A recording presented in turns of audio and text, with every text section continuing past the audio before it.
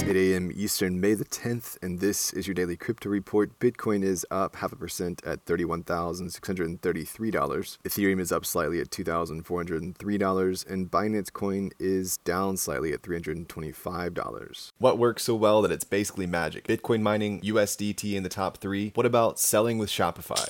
Shopify is the global commerce platform that helps you sell at every stage of your business. From launching your online shop to, did we just hit 1 million orders? Shopify is there to help you grow. From their all-in-one e-commerce platform to their in-person point-of-sale system. Wherever and whatever you're selling, turn browsers into buyers with the internet's best converting checkout, up to 36% better compared to other leading commerce platforms. Sell more with less effort thanks to their new AI solution, Shopify Magic. My favorite thing about Shopify is no matter how much you want to grow, they have the solutions you need to take control and level up your business. Shopify powers 10% of all e-commerce in the US and millions of other entrepreneurs across 175 countries. Plus, Shopify's award-winning help is there to support you every step of the way. Businesses that grow with Shopify. Sign up for a $1 per month trial period at shopify.com/DCR, all lowercase. Go to shopify.com/DCR to grow your business, no matter what stage you're at. Shopify.com/DCR.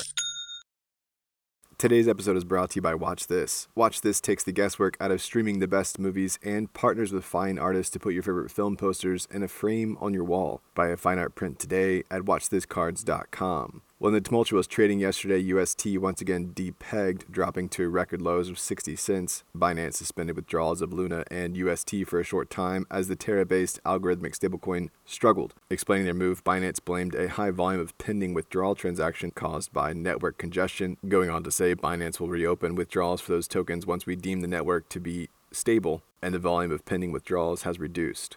The UST movement came among broader market turbulence. UST has recovered to around 90 cents. Quadriga CX co-founder Michael Patron apparently traded the downturn for a $750,000 gain, according to PeckShield. The firm says he swapped $2.8 million of Tether for $3.88 million of UST, which was near its lowest point. While Patron was gaining with the UST, El Salvadoran President Nayib Bukele bought the dip, tweeting that they picked up 500 Bitcoin at an average price of $30,744 USD. Based on announcements like this one, El Salvador has bought more than 2,000 Bitcoin. Well, Ariane has raised $21 million to bring luxury NFTs into the metaverse. The Paris-based firm has put a lot of effort behind their utility NFTs, which blends provenance and ownership of luxury goods. CEO Pierre-Nicolas Herstel called the idea an end-to-end solution for brands. This round of funding follows the firm's $10 million seed round from March of 2021.